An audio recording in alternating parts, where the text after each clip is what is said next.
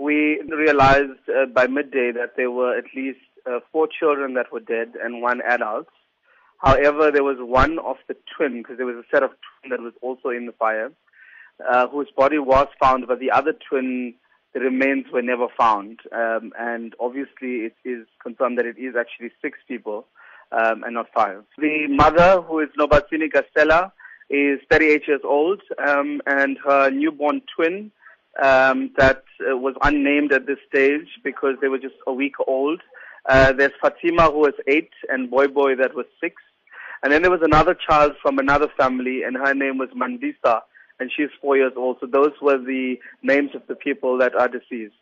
Is the cause of the fire known to anyone at this present moment in time? Well, the cause of the fire is still unknown. However, at the present moment, there are investigators on the scene from both the fire department and the police, as well as forensics, because there has been some speculation that it could have been an arson attack and that some deliberately lit the fire with petrol.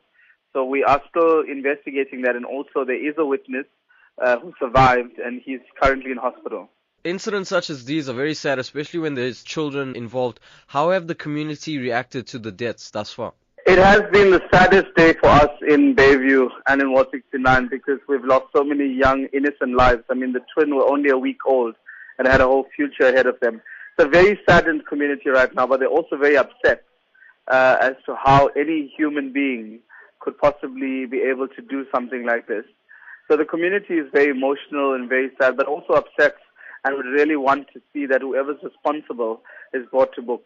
We are making a very earnest appeal to the community to assist, because we have 20 families that are displaced, and at this point they've lost everything that they own.